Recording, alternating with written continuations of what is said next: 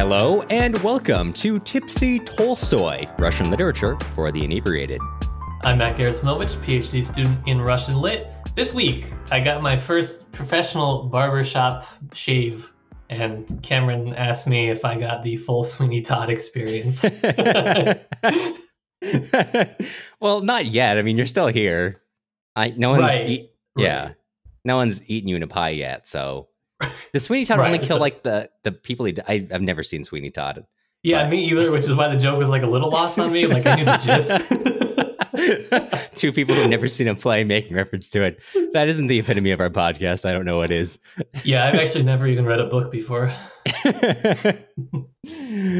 Well, I am Cameron Lalana, and as I was telling Matt earlier, yesterday was a day for me. It was, first of all, very heavy flooding here in California. So I've been like 9 hours a day at the news station, come back, sleep for 12 hours, wake up, making breakfast in the morning. My girlfriend gets bacon grease all over her hands. So like early morning, urgent care, like an hour, we come back and we still haven't made breakfast. I'm start to like pick it up where we left off because we still haven't eaten.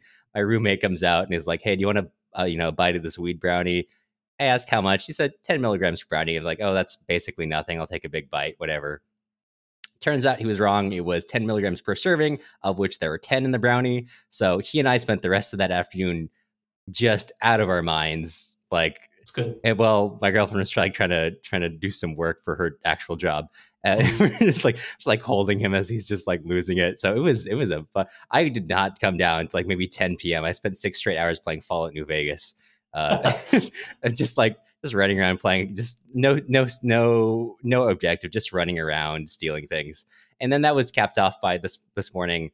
We're like reading in a cafe with my girlfriend, and she was also getting into Fallout New Vegas. And there's a character who's based on a real life person, Mr. House, who Joan Didion, of all people, she's reading Slouching Towards Bethlehem, wrote an essay about him. And so she just keeps being like, "Wait, this guy's Mr. House," and she's like reading these sections. So it's like it's been a whirlwind of a weekend. Yeah.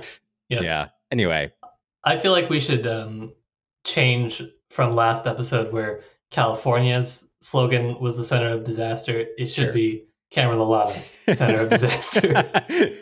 None of the disaster happened to you per se, but you were kind of in the center of it all. Right. Yeah. Yes. This apartment just creates its own. It's a vortex. Anyways, this is a Fallout New Vegas podcast where me and my good pal Cameron get to unwind from our week with some Russian literature and a drink or two. This evening, we are continuing our journey through Tolstoy's War and Peace. We're doing parts 1 and 2 of book 2, which, if you're not getting confused yet, just wait. Just wait. And after all this time reading War and Peace, you probably want to make sure you're getting the most out of your reading. We assume you're reading along. Otherwise, why are you spending so many hours listening to this podcast about the minutiae of the book? That's why you need to head on over to patreon.com/tipsytolstoy, where we're going to be posting a reading guide for each episode that includes quick commentary on major quotes and themes. Plus, once per month during this series, we're hosting a Patreon-only reading group to discuss everything we didn't get to discuss on the show. If you're not interested in Patreon but still want to help these lads out, you can leave us a nice review on Apple Podcasts or sign up for our email list on our website, tipsytolstoy.com. And Matt, I got to ask, and I won't keep bringing up the abstaining Akhmatova thing, because that can only go so many episodes before it gets a little grating. Just let's go for a regular plain. What are you drinking today? This episode, I am drinking a Well-Being IPA. This is a company that I believe, drank on the podcast before. I've definitely drank them in my personal life before. It is a non-alcoholic IPA, and it is really good. I'm actually really surprised at the non-alcoholic technology we have nowadays, which I guess we just call technology, but it's great. I think this is another opportunity for a podcast. One of the only, if not the only podcast where you're going to get some good non-alcoholic beer recommendations. That's right.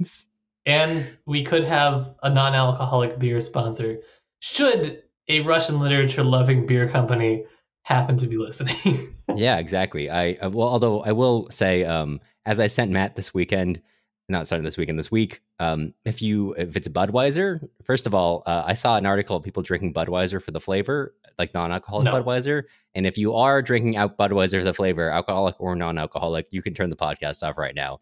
I'm sorry to report, because that's a horrible idea. But for everyone else who enjoys any other non-alcoholic beer, send us recommendations, and you are welcome Absolutely. here. It's just specifically the Budweiser people.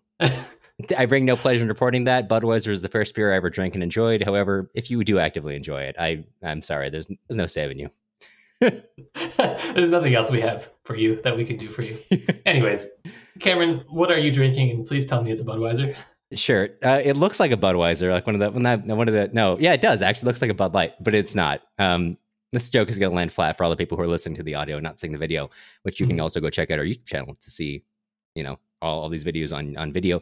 It's a cold torpedo, cold IPA from Sierra Nevada, which is frozen hops. I don't understand the technology. My sister works for Sierra Nevada. She gave me some beers. I think these ones are being trialed to see if they go to mass market. So whenever you listen to these, they may be in mass market. They may not see be. If they will be executed or not. Yeah. Well, as I understand it, they give them to employees. Things are good enough. They give them to the general public. They're good enough. They go into production. So, it's good. It's a solid one. I hope you can all enjoy this. Look it up. Maybe you can buy it. How does that testing process work? Like, I don't know if I liked it. Can I have more? Well, the employees first, and then if they want more, maybe the public wants more. If the public wants more, maybe the mass public wants more. That's good culture right there.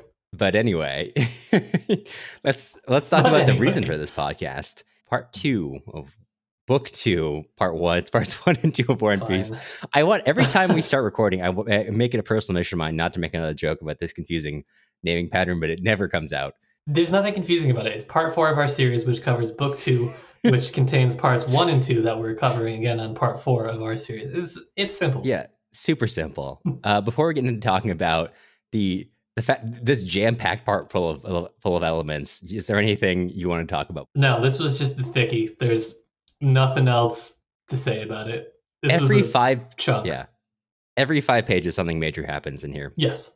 Okay, so let's kick it off. We are in, I believe, October of 1805.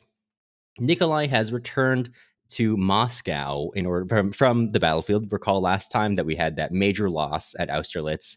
Nothing went according to plan. The French were far forward for where they were supposed to be, at least as the Austrians and Russians understood it, and some Czech understood it. Things did not go well. Total loss. Andre, left on the side of the road. Not going well. So now Nikolai's back in Moscow, and naturally after that major disaster, everything's going great for Nikolai. His family's happy that he's home. He's like this cool military guy. He's been, out on campaign. He was awarded the medal after being wounded. And so things are going pretty well for him. And his family is happy to have him there.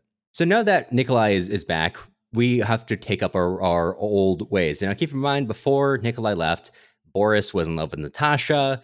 Nikolai was in love with his cousin Sonia. And as he returns, he's noticeably colder towards her. And Natasha even pulls him aside and asks him to be a little bit more formal with her, because as he was gone, she didn't want to give him the impression, she being Sonia, didn't want to give him the impression that she expected him to marry her just because she's in love with him and he told her that he loved her. And so it's, not a big deal. Just give her space, whatever you want to do. And Nikolai says, great, my star's going up. I don't actually want to marry my cousin anymore. So that works out perfectly for me. Well, it's that, she's really hot and she loves him a lot. So that's good. But he's a young guy. He's got to go out and do whatever it is young guys do. So, she'll still be there in a couple of years, I guess. Yeah, exactly. Which is just a framing that is going to set us up for disaster in like 3 parts. Yeah, this part in terms of relationships, it's going to be a bit of a tough one. For what we'll be going through. So as this is happening, also a feast is being set up at the English Club, which is the fashionable place to be, by Nikolai's father, Count Rostov, for Prince Bagration.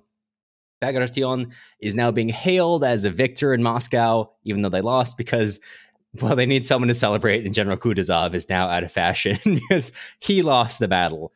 Keep in mind, he was the only one who was protesting this actual plan, but he lost the battle. Now everything's going great for him. Things are getting ready. All these people are arriving. Of course, all the men are arriving to the club.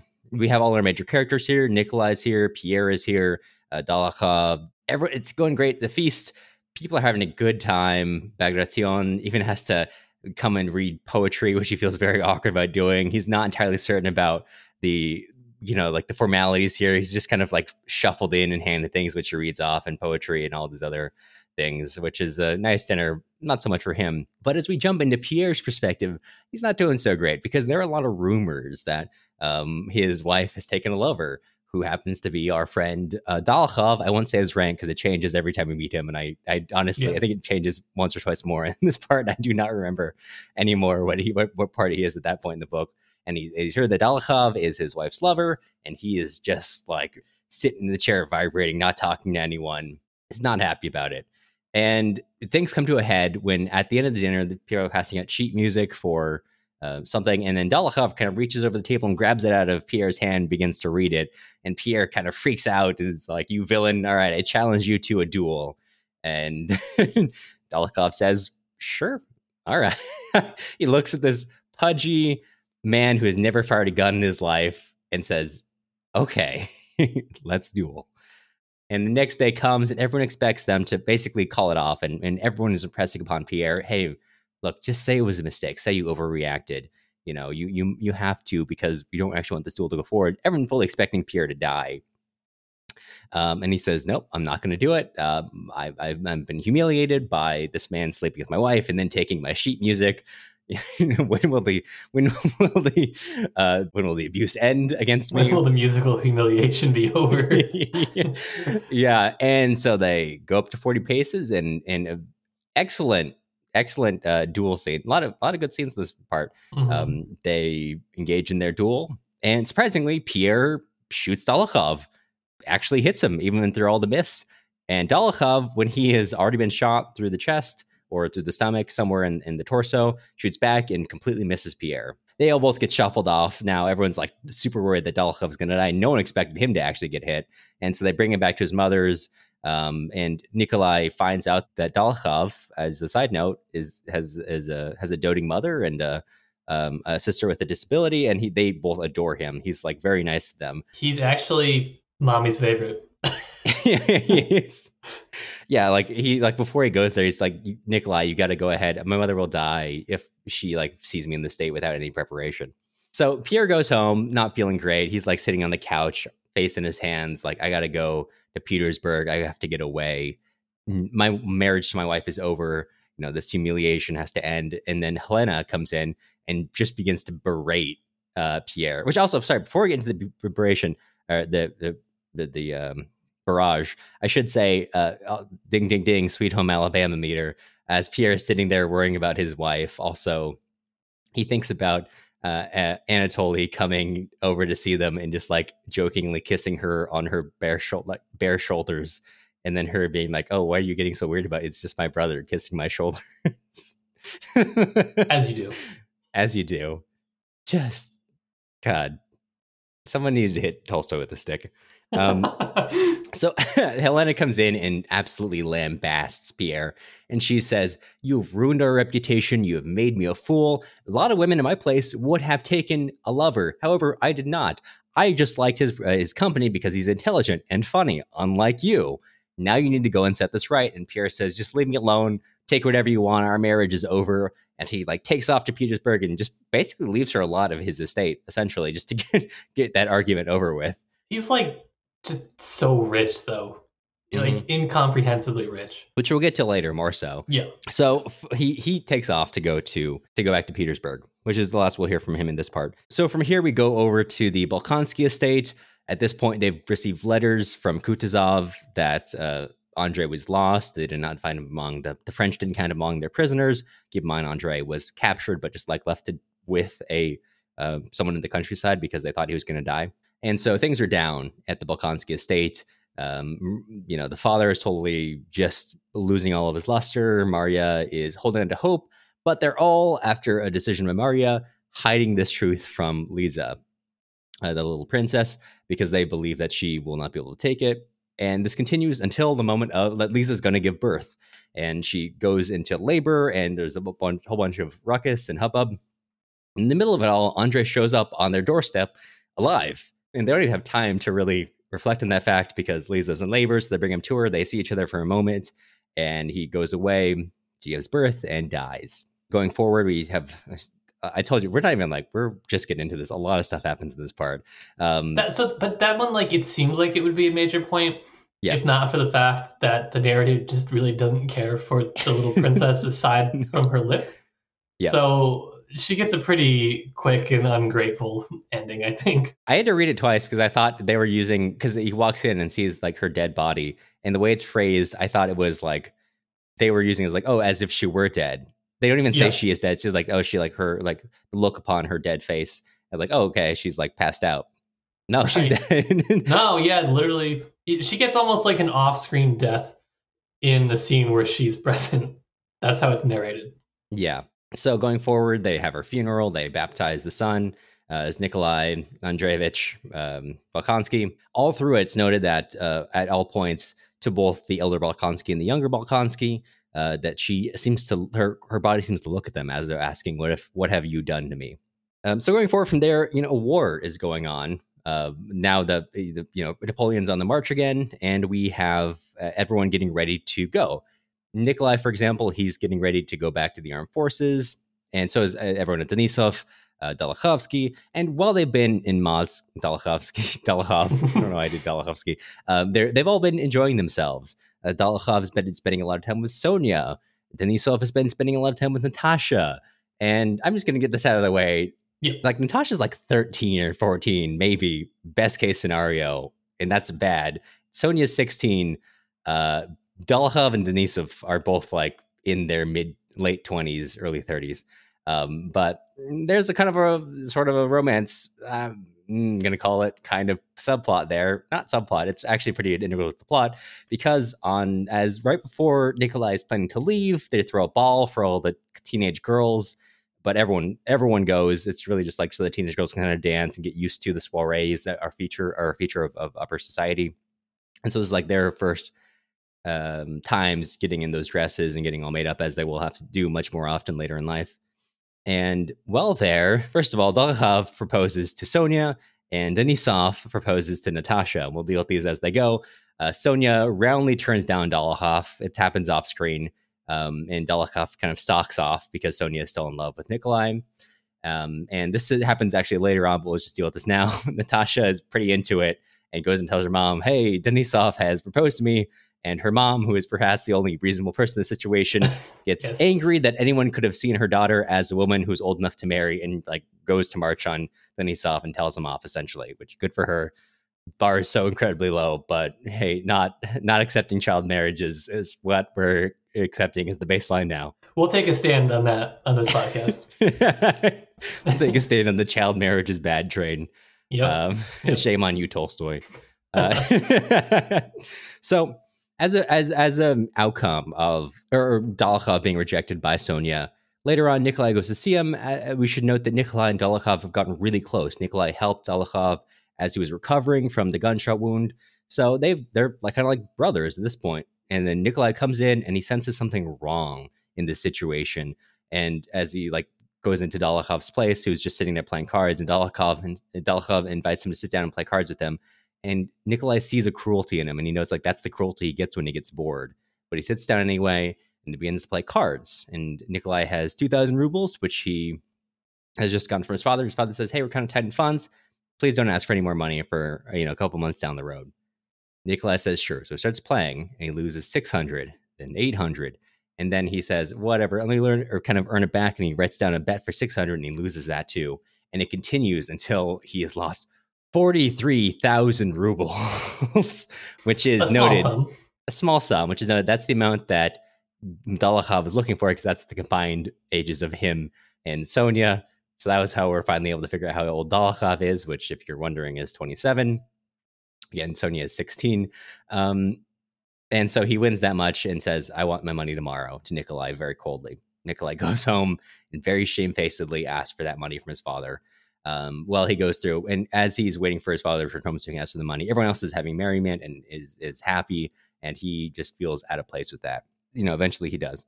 And then the whole thing with Denisov happens. And that is more or less where we leave part one of book two. You fool, you've fallen for it again. I know. Going to part two, let's go quickly through this part because it's a little bit less granular, thankfully. But basically, in continuing his tradition of just getting pulled along into things, while Pierre is feeling down at a relay station waiting for a horse to go to Petersburg, he gets approached by a Freemason. He like talks him through his struggles, and Pierre is like, "Oh, I feel better after talking to you." And the Freemason says, "Here, here's a name, Prince Wilhelm. Go see him." I don't think it's Wilhelm. I think I'm just pulling that out from the Wilhelm screen, but it's something similar to that. It's like Wilarski, maybe. Okay. It's something. I don't have my book with me. Yeah, I'm recording without the book tonight because I got enough notes. That's how confident I am.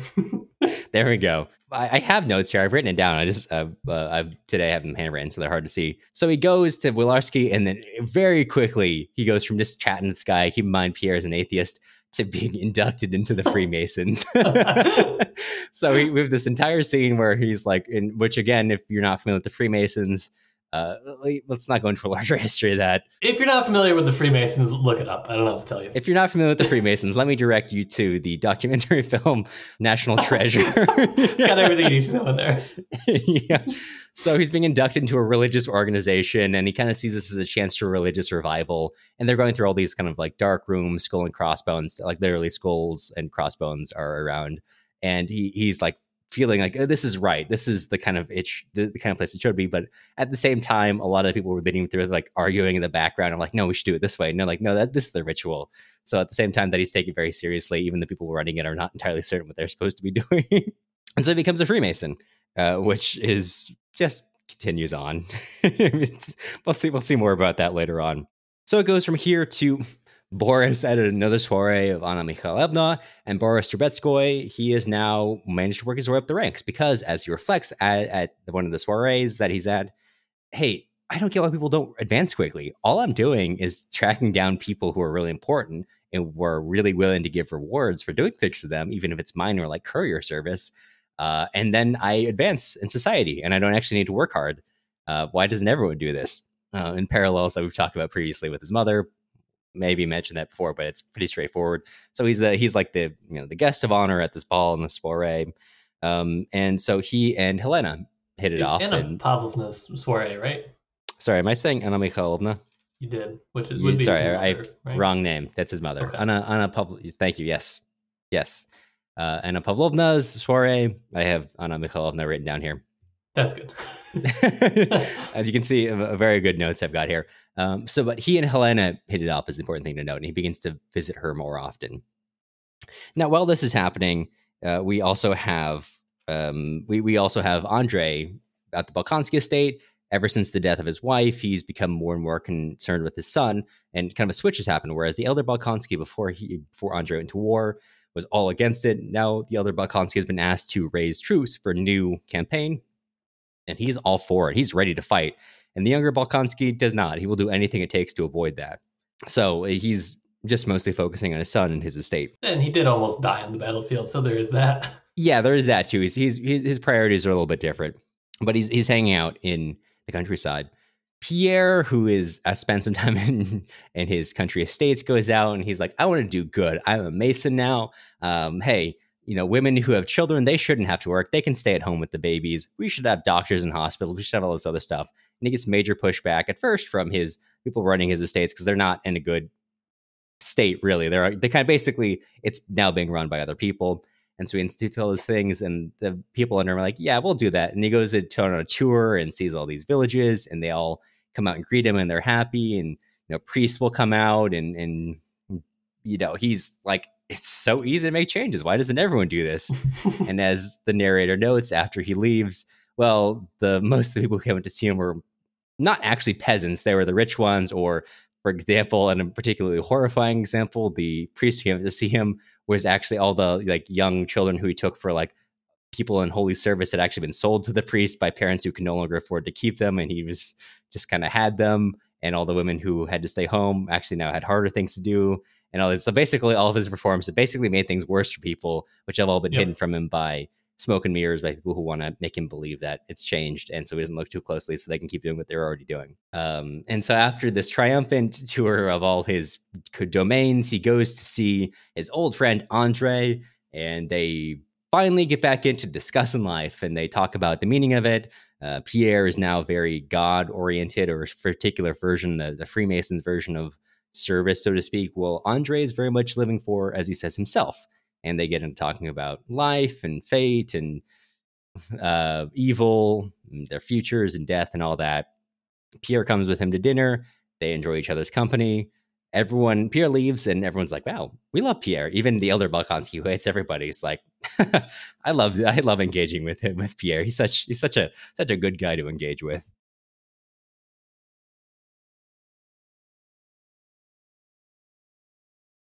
Sure.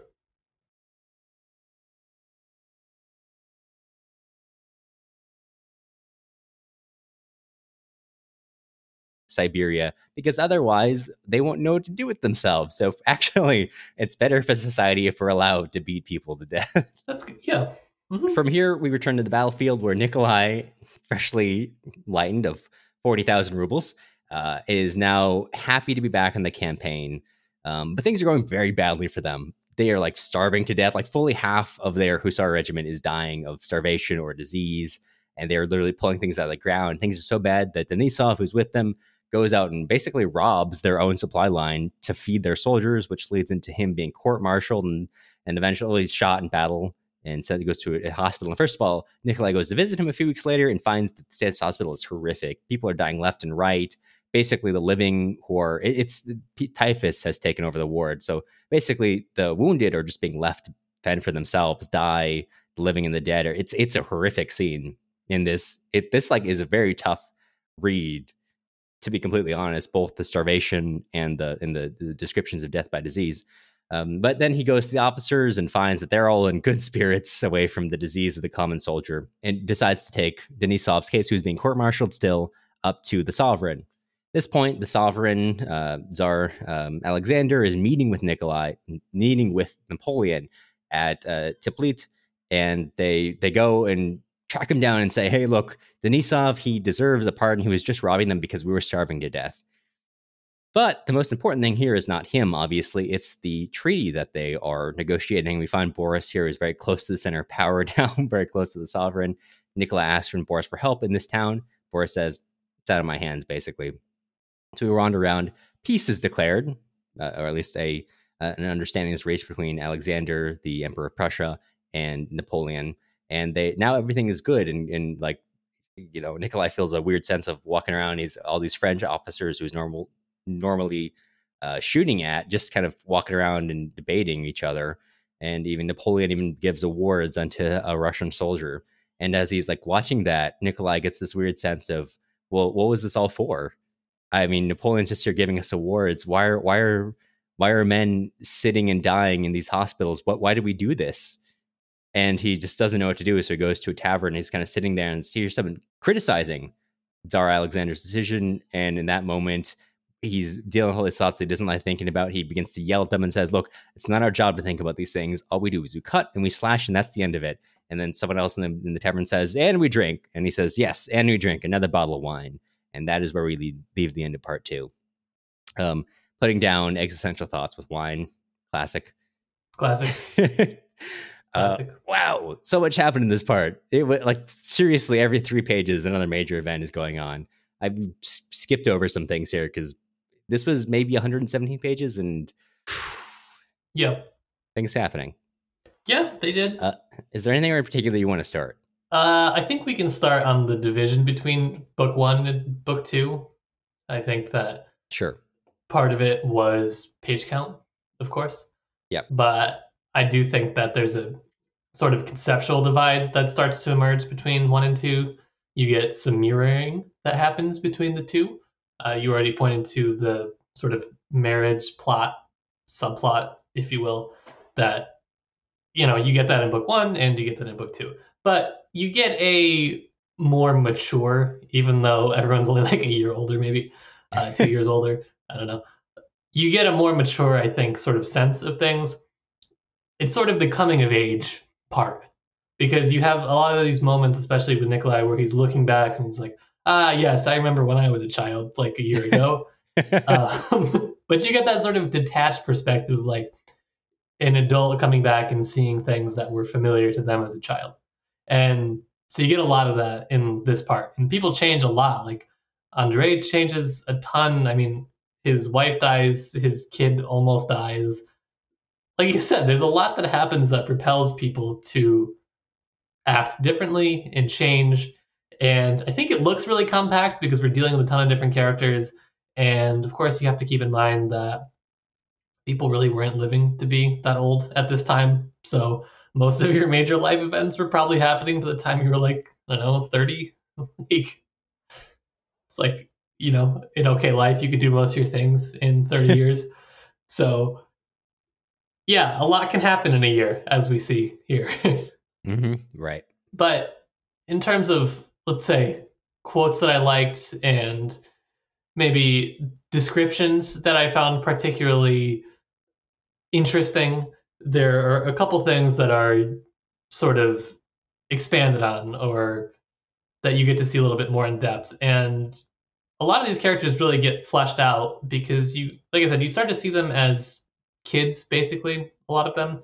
And now you get this sort of different sense. So Nikolai is coming back from the war, and there's this I like this line a lot that says, "The house was as lifeless, as inhospitable, as if unmindful of who had arrived." And you get this great sense of this sort of center of attention that Nikolai is becoming that's very much just like his father, basically.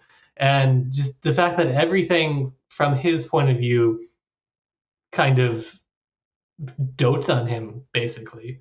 Uh, his mother, his father, Sonia, you get everybody just kind of lives to appease Nikolai more or less. And, when he comes back and there's not a giant party or something, he's, a little upset. And even once he meets people and there's this great moment of joy, eventually he has to come back down and he's not that happy about that. He's looking for more and more and more. And he's really just kind of a pleasure seeker, really. You're starting to see that kind of emerge. Mm-hmm. But I like that line about the house.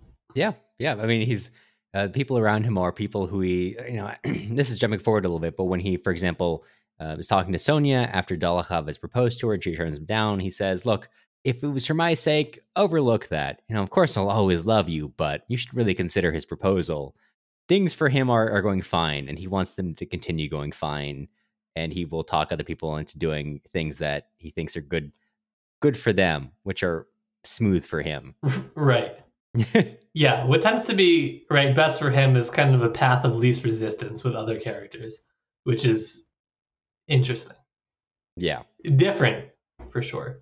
Although, not necessarily always. He does have these kind of outbursts as we start to see too. He's kind of volatile, which is fun. Right. Well, and we'll get more to that towards the end more so once he's back in combat. But do you mind if we go for a moment to one of our favorite topics here on Tipsy Tolstoy, a good duel. So for the duel, obviously we have a Pierre who is formerly very easygoing and now has become somewhat neurotic over the rumors over his wife, his wife's supposed infidelity. And, over a slight provocation, Dolokhov taking some music out of his hand, he's now like, "You villain, let me shoot you." And which I should say also, the duel itself is a incredible mixture of very tense, of the scene setting of the two of them marching through the mist towards each other and shooting, and also incredible comedy. Yes. And immediately before the match, Pierre second has to explain to him how a gun works because he's never fired one before. In which he says, "Oh yes, of course I knew that." So first of all, just as a piece of there's a lot of really good pieces in this part of tension, the duel, the hospital, the starvation.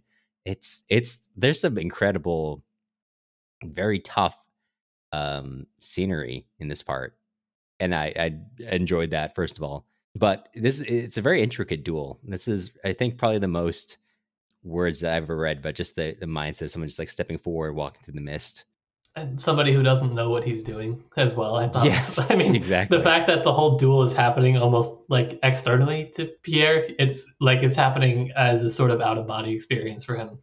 It's pretty funny. Yeah, I think also, let me see. Yeah, as they're getting into it, also too, to the point of how much things kind of happen to Pierre, even if he sort of causes them. There's a moment where he realizes this is real getting into it, and it said it was becoming frightening. It was obvious that the affair, having begun so lightly, could no longer be prevented by anything, that it was going on by itself, independently of man's will, and would be accomplished. So after a certain point, too, these characters are feeling like it just has to happen. Pierre feels like, I don't have control of this anymore, even though he's given many chances to back out. People are actually begging him to back out, but he feels like things have to go forward. And Dolokhov, who loves nothing, really not afraid of death, just steps forward and is ready to take this on because he's bored of day-to-day life, as we'll see in the cards, and really the only amusements for him getting away from that boredom is a cruelty of one sort or another, a duel, fleecing your friends, tying a policeman to a bear and then throwing it into a river. There's a good book on this, actually. I'm going to add it to our bookshop thing. So I have a collection of books going if you want to support the podcast. And you can buy whatever translation is available of War and Peace that you would like to read. And I'm also adding to it like secondary sources that I think are interesting. And there's a phenomenal book on dueling. It's like the main book on dueling that's been written. It's called Ritualized Violence Russian Style, the duel in Russian culture and literature. And it was written by Irina Reifman, who is, good scholar, good book. Highly recommend if you're interested in dueling that you read it. And to your point, the book is about the duel as a ritual and how it is very difficult to stop a duel once this sort of process has been initiated. And it's really interesting because obviously we don't have duels now, and Cameron and I are really strong proponents of actually bringing them back and sort of reintegrating them into society as a whole. That's one of our big missions with the podcast. And duels and seppuku, those are the two big things. Yeah, among many things. Yeah. But if you're interested in that, you should check out the book. It's interesting. Mm-hmm. We'll probably be talking a little bit about it in our book club. So, hey, come on. There we go. Come on. Come on. But it is significant that it's a period in Russian history where dueling was not favored. It was not, you weren't supposed to be doing it. I mean, you were never supposed to be doing it, but there were times where it was like, wink, wink, please don't duel. This was like, you could really get in trouble for doing it. Right. So that's why Pierre leaves. Right. That's what I was going to say. Right. So it does take some effort for everything to get kind of hushed up, but it also is a motivating factor for Pierre to actually leave the city. And that kind of pushes on the gear of progress for him to become a Freemason. And it drives a lot of his actions in this part because it's very transitory for him. He's moving around a lot, which he previously, I mean, he was abroad and studied and whatnot, but mostly he was just kind of like sitting around drinking. So wasn't doing a whole lot. Certainly nothing good. No. The duel is obviously major, but again, it's like one chapter in this giant book. 3 pages. Mm-hmm. More, maybe more importantly, is just the conversation with him and Helena afterwards, where he kind of begins to realize that he actually yells at him and is like, "You trusted the rumors of the city over me," and tells him that he's not exactly, but in her very polite way, that he's a laggard, and any other woman would have taken a lot of her, but of course I'm different, not for moral reasons, just kind of no, but I'm not like other girls, I'm worse.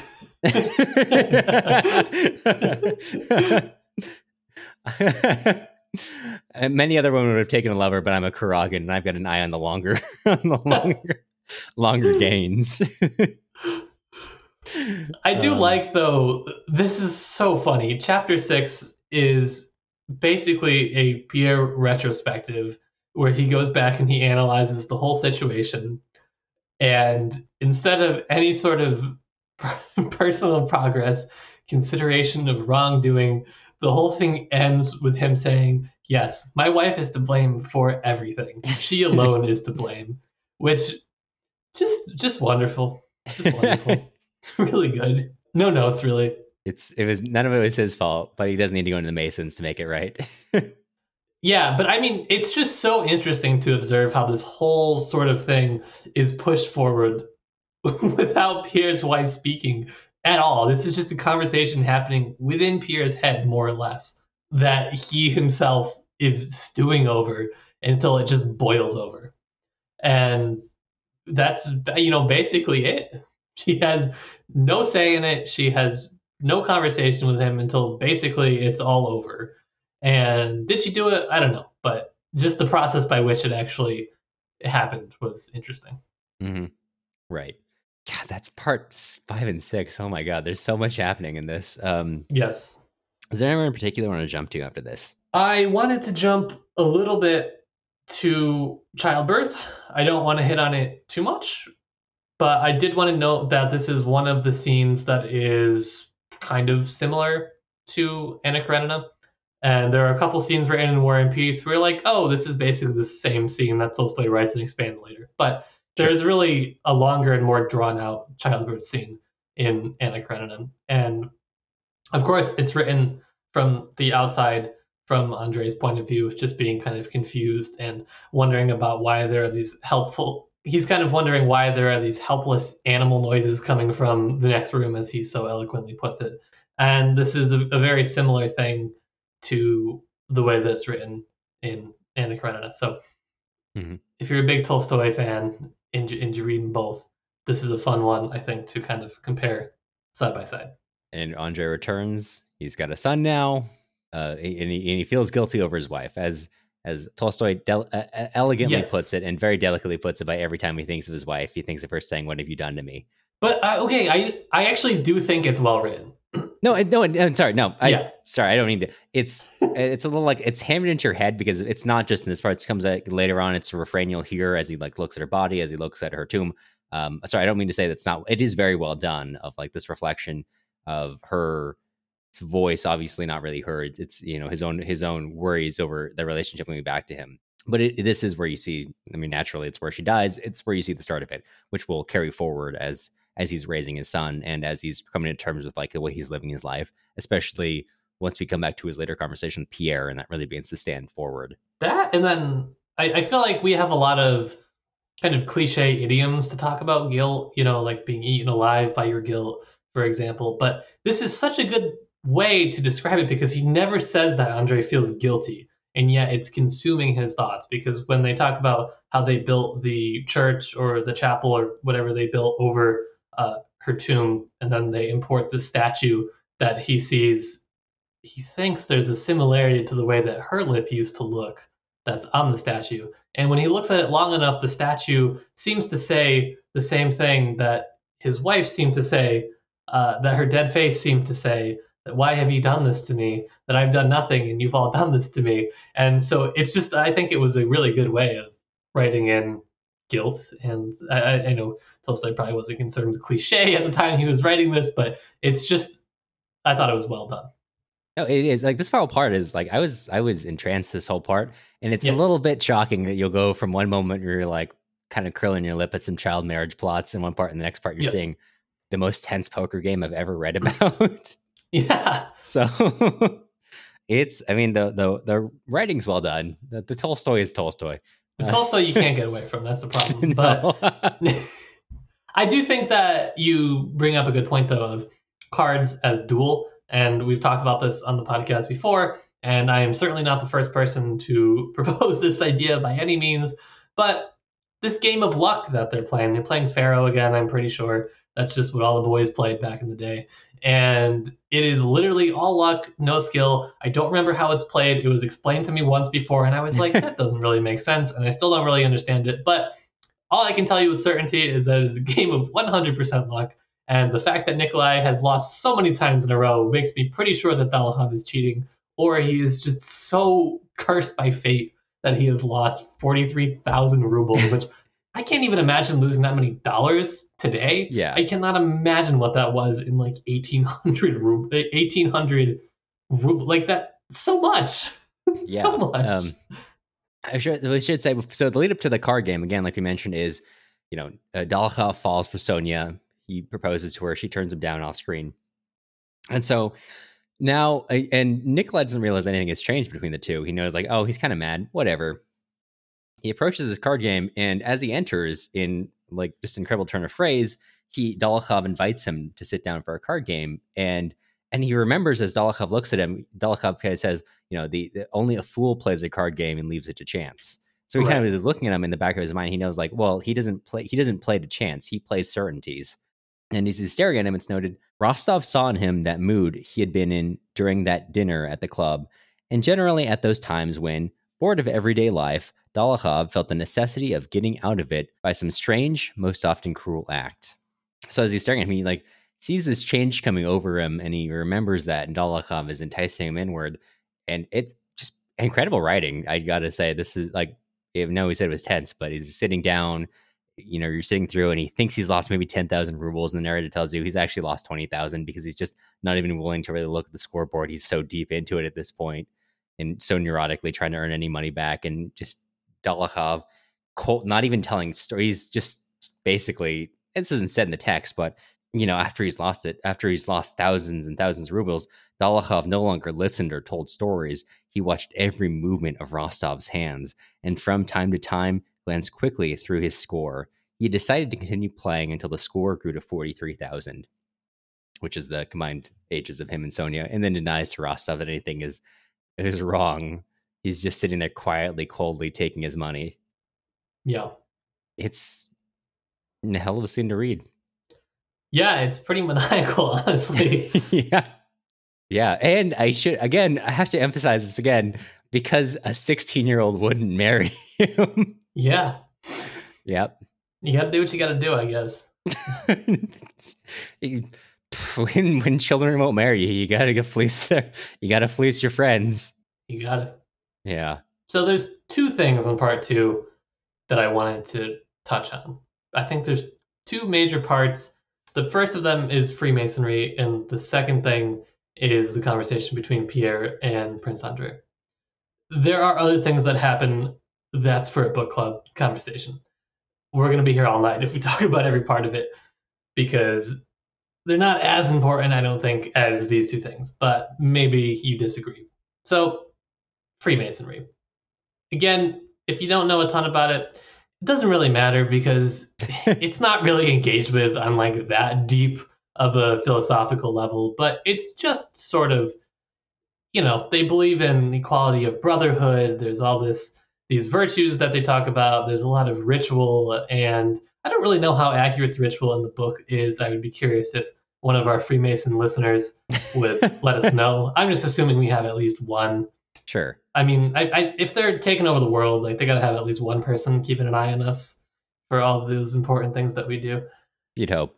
We'd hope. So the first thing is just Freemasonry kind of in general. I don't think this is ever confirmed. I think it may actually have been refuted, but Napoleon himself was rumored to be a Freemason. I'm not sure, again, if that's true or not, but it was very, very big in France at this time. And so naturally it would be coming to Russia from, first of all, just the general cultural exchange from all the Russians that were studying in France. And then now you have the war, where all of these French Freemasons were probably fighting in the war, and they were getting, it's just another means of cultural exchange, more or less. When you're not on the front line and you do have these times where the soldiers may be mingling, just more of an opportunity for ideas to spread and whatnot. So it's in Russia. Pierre, he's doing it. And the one thing that I wanted to highlight about Freemasonry and its relationship to Pierre is kind of how Pierre deals with these sort of philosophical systems more broadly. Freemasonry, at least the way it's portrayed in the book, is something that you can just kind of follow some steps and meditate a little bit, and it gives you these really good moral, absolute, closed systems, and you can achieve whatever this sort of outcome is, this love of death, this internal peace, whatever it may be. Freemasonry can help you do that. And that's what kind of starts this conversation with Prince Andre later. And so this is how these two things are both connected and very important to this part and the book as a whole. So Freemasonry is helping Pierre answer these questions that he's posing at the beginning. What is bad? What is good? What should one love and hate? What does one live for? And what am I? All these really big questions. However, after Pierre kind of departs from his Freemason friends, he talks about the fact that he feels that he thinks that he should be able to attain some sort of perfection, and he feels that there is a possibility of an active brotherly love among men. And this is what sort of sets him on his path, as Cameron was talking about, of helping his serfs and building new buildings and this sort of thing. And Pierre eventually says that the meeting was over, and on reaching home, Pierre felt as if he had returned from a journey that had lasted for decades, that he was completely changed and had left behind his former habits and way of life. And we're going to see that this is absolutely not what happens for Pierre. And this is absolutely not what happens for Tolstoy more broadly. There really is no moral absolute to War and Peace, I don't think. And Freemasonry is just one of these examples that's going to work really well as a case study for this for Pierre later. And you're going to see as people sort of reach these moral heights, they really eventually come crashing down. And Pierre is going to do it a couple of times. But this is going to be a good thing because it's going to help him figure out what it is he needs to figure out. And you have Levin sort of do this in Anna Karenina as well. Tolstoy does it himself throughout his life many, many times. And so it's kind of an important thing to watch him go through. But you have to understand Freemasonry as a sort of absolute that Tolstoy is kind of putting out there for you to wrestle with. And fortunately, you don't have to wait that long because he gives you Andre and he gives you this conversation like almost immediately after in the same part. And what I thought about, which was funny to me, was that Pierre, even as he's talking with Andre, he knows that Andre is smart, and he's just hoping that when he starts to argue with him, that Andre doesn't undo his way of thinking with just like a couple of words. So he already kind of, I think, has a sense that what he's thinking isn't quite on solid ground. Mm-hmm. It should be noted that when he goes to see Andre, there's probably a good, I don't know, maybe even 1 or 2 full chapters of them just kind of awkwardly dancing around any good subjects, partially because Pierre is so afraid that Andre is going to immediately dominate his thinking as soon as they start talking about it. And then it takes a while that where Andre is like surprisingly gentle with him in a lot of ways. Yeah. But you know, it's paused because Pierre's so like you say, afraid that Andre is just going to undo everything he thinks so quickly. He's so insecure in the way he's thinking. Because even the moment, even as he's going through it, he's already doubting his own self as he's in the middle of the ritual, as he's in the middle of, as in a dark room wearing nothing but a robe, like being forcibly prostrated in front of a weird altar. He's already like, is this really the right way to go? And you can see that reflected, and I don't need to re-explain. That's just showing off all the things Matt was talking about, as Andre is much more, well, seemingly, I should say, much more just like, I'm living for myself. I'm living for my my son, my family, whatever, not, but only as so much as it benefits me. It's very, they haven't seen each other as it's noted in 2 years. And it's very deep philosophical conversation that you have with your friend after a couple beers. Yeah, they have a pretty major disagreement on this idea of living for others versus living for yourself. And I think Andre is right and wrong. And he is proven right in this book, this idea of living for others as Pierre is currently doing it through his Freemasonry ideals is not really panning out. And you already mentioned this, so I won't rehash it, but when he's going to his different properties and looking at the effects of what he's done, he thinks, wow, good on me, I'm so great.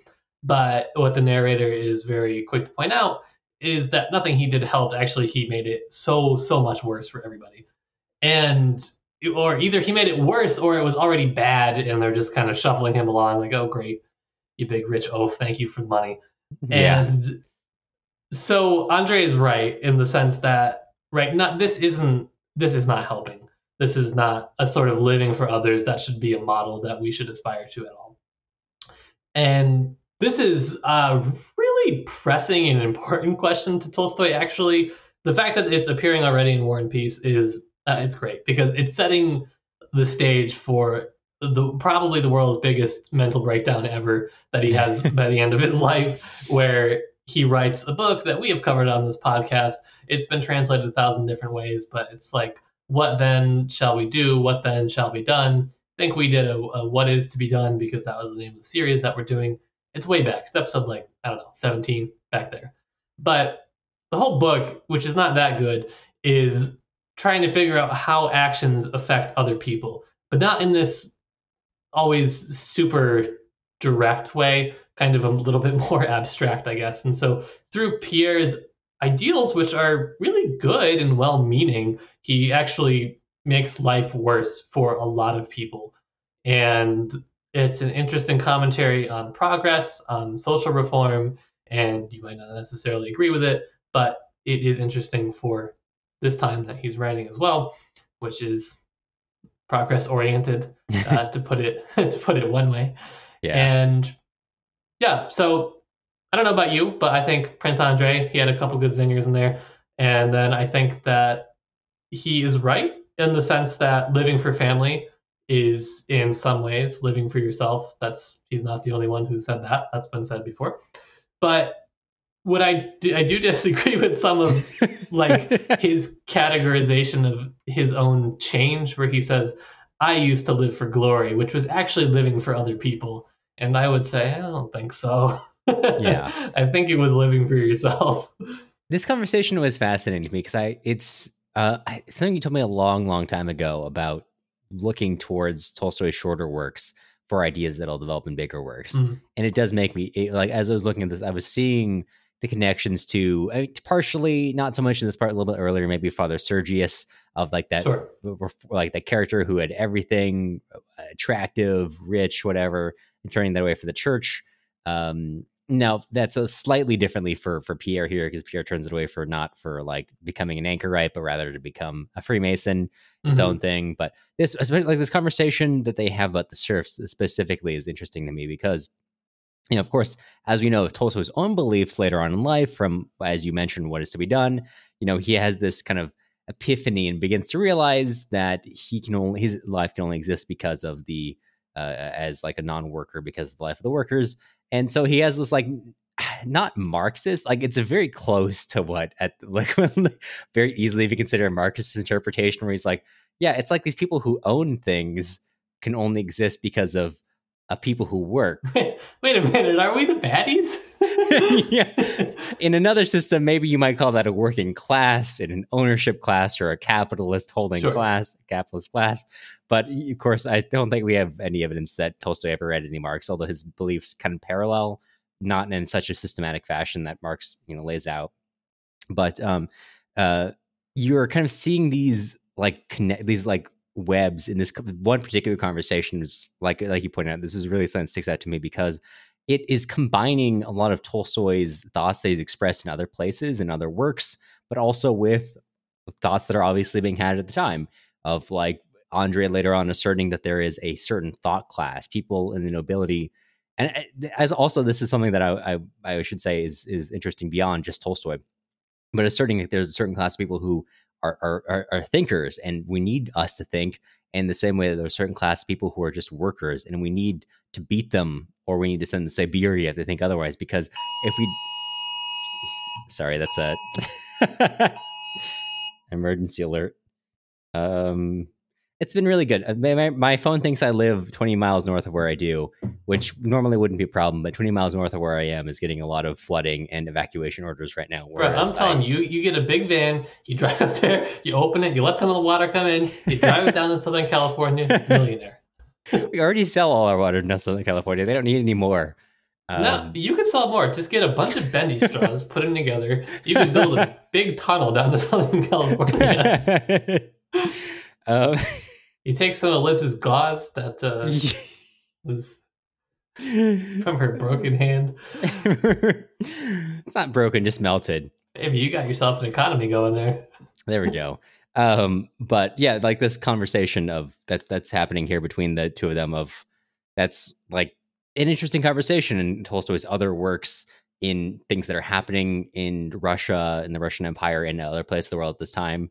It's just a fascinating conversation. And two, like the just getting out of specifically analyzing this book for its time, this idea that like working classes are people who don't need to think. It's something that's like true to today to a certain extent. I don't think anyone would really say that, but you know, I forget. Well, I think I was reading what was it? I want to say Bertrand Russell. I'll double check that. Check the show notes, make sure that's correct, right? But like, was writing in like the early 20th century about to the privileged classes. It's shocking that a working class B person should have luxury, or should have a moment to rest, or should have leisure time, or should have not work.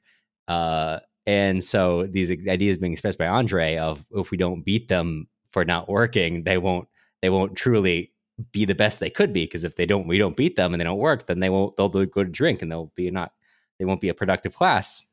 I mean, beyond just analyzing Tolstoy for Tolstoy, it's a larger idea you see in history, and to talk about literature not only as something that's worth reading in and of itself, but also to understanding currents of thought that are more perennial than we tend to think of them. Yeah, I don't know if Prince Andre is really 100% believing everything he's saying, or if he's just trying to kind of, antagonize Pierre. Yeah. But, I won't give him an out because he is trying to make this argument.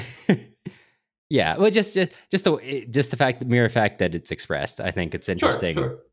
It's like when I was reading, I was reading a lot of Sinclair Lewis for a while, a couple of years ago, and so one of his books, Babbitt, which is written maybe the 1930s. I remember this being like a really transcendental moment for me, because the beginning of Babbitt opens with this character, the main character of the book, arguing with his neighbor and being like, you know what, finally America, it's all out of order. What we need is a president with business sense to get back into America. And when I read that, I just had it's, what was that? Like the Raven, it's so Raven, like moment of like flashing back in my life of every time anyone has ever said America, to get it back in order, needs a business sense, realizing that like this sort of thought and this sort of people saying this has happened for like almost 100 years, probably more. Talking about this book, worthwhile examining in reference to itself and reference to its ideas it's trying to establish, but also all of Tolstoy, it's worth reading also just in a broader global context of attitudes which are older than sometimes we think.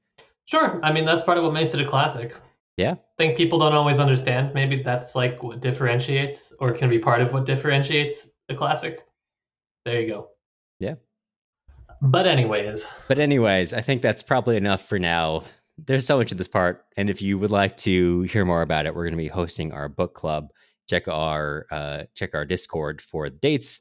I think when this episode comes out, you've missed the first month, but you could be in time for February's book club meeting. So get on in our Discord, find out more. Get on Patreon. Based on our math, it should be in February, second month of releases. But we're not good at math, so check our Patreon or our Discord to double check us. Well, before we totally wrap up, Cameron, I gotta ask you, on a scale from 1 to Yeltsin, how drunk are you? This is second 2.5 cold torpedoes. Feel good, feel strong. I feel a good 5.5%, I will say. Oh. Mm-hmm. Do you think that the beer is going to go public? In your business sense. I mean, well, like Sierra Nevada, their bread and butter is beers that are like 7 to 9%. So I hope all their beers go public. But anyway, I got to ask you, what is your zinger of the week? And I forgot to pick one. I'm leaving that in the episode. Week 2. This is how the zinger of the week is going. I just Control-Shift-T'd so I can open up my last tab to figure out from my notes what I think. But this wasn't really not a zinger chapter. It was not as funny as the last episode we did. No, this one is sadder. It's much more harrowing, I guess. Okay, so I think my zinger is on how dumb Pierre is. I think I'll give that for a zinger of the week. Sure. Which, when he's being shown around to the States, the person who is, I can't remember who it was, is showing him around, is showing him things that, according to his understanding of his master, would be more likely to touch and delude him. Which is to say, Pierre's not that smart, but I think it's a funny line that, what is it? It's noted that the person who's deceiving him is not very intelligent, but he's really cunning, and he can easily get one over on his more intelligent master, which I think is a funny reflection on the differences between intelligence and truly understanding something. I know I got to wrap it up, and it is funny, but it also is just like the beginning of Anna Karenina, when the narrator is narrating Anna trying to reconcile Dolly and Stiva, and the narrator says that Anna divines what would touch Dolly the most in order to kind of reunite them. And it just made me think that was like very, very similar, but given to a minor character here instead of a major character in Anna Karenina. Anyways, Anyway, we gotta let's wrap it up. up. I got corporate's they're shutting down the lights. And corporate is literally, I think I see a laser. I think a snipers are coming for us. I see a sniper dot. Yeah, it's on my forehead. Yeah. Well, before the sniper takes either of us out, Matt, what are we covering in our next episode of War and Peace series? TM. Next episode, we should be covering Book 2, parts 3 and 4. Or no, just part 3. Tune into the episode to find out. I was thinking, so I didn't bring my book because I'm an idiot and I have my notes done. But I was looking on the couch earlier, and there's just like no good way to divide this book into 3 parts. Like you'd have to cut it somewhere in the middle of one of the chapters, and I don't want to do that.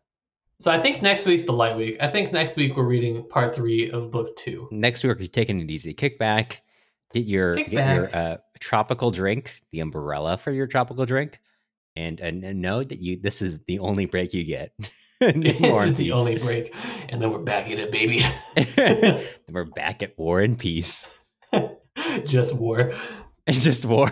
We're back. Just war, which unfortunately Tolstoy is a fairly adept writer at, and it is good and hard to read. I think I can't remember what, like, there is one of these books that we're going to get to, and it is a much shorter one. But this was like, I don't know, in my copy, this was like 150 pages at least, 170 maybe. Sure, yeah. I don't know how yours was, but this was a long 2 parts for me. Yeah. And then 3, 4, and 5 are also, like, I think this book is about like 20 to 25% longer than the other ones. And so once we're through this, we are out of the weeds. I mean, we're still in the weeds, but we're out of like some of the other weeds, you know? It's all weeds really, but all less.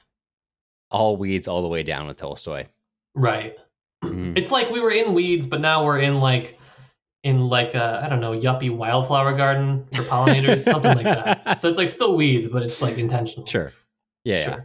All right. Fair enough. Well, this is the longest episode ending ever. Yeah. No, it's not, but usually we're far drunker when it's this long.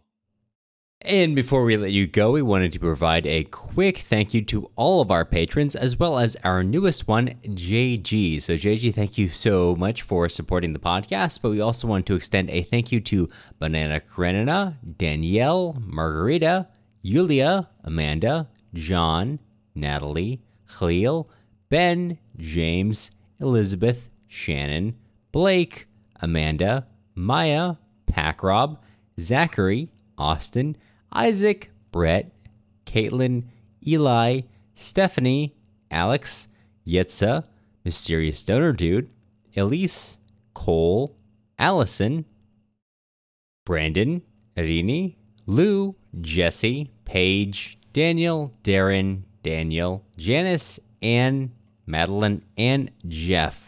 Podcasting isn't free, and grad school does not pay very much, so if you're interested in joining with our current patrons to keep the show running, you can take a look at our Patreon at patreon.com/tipsytolstoy.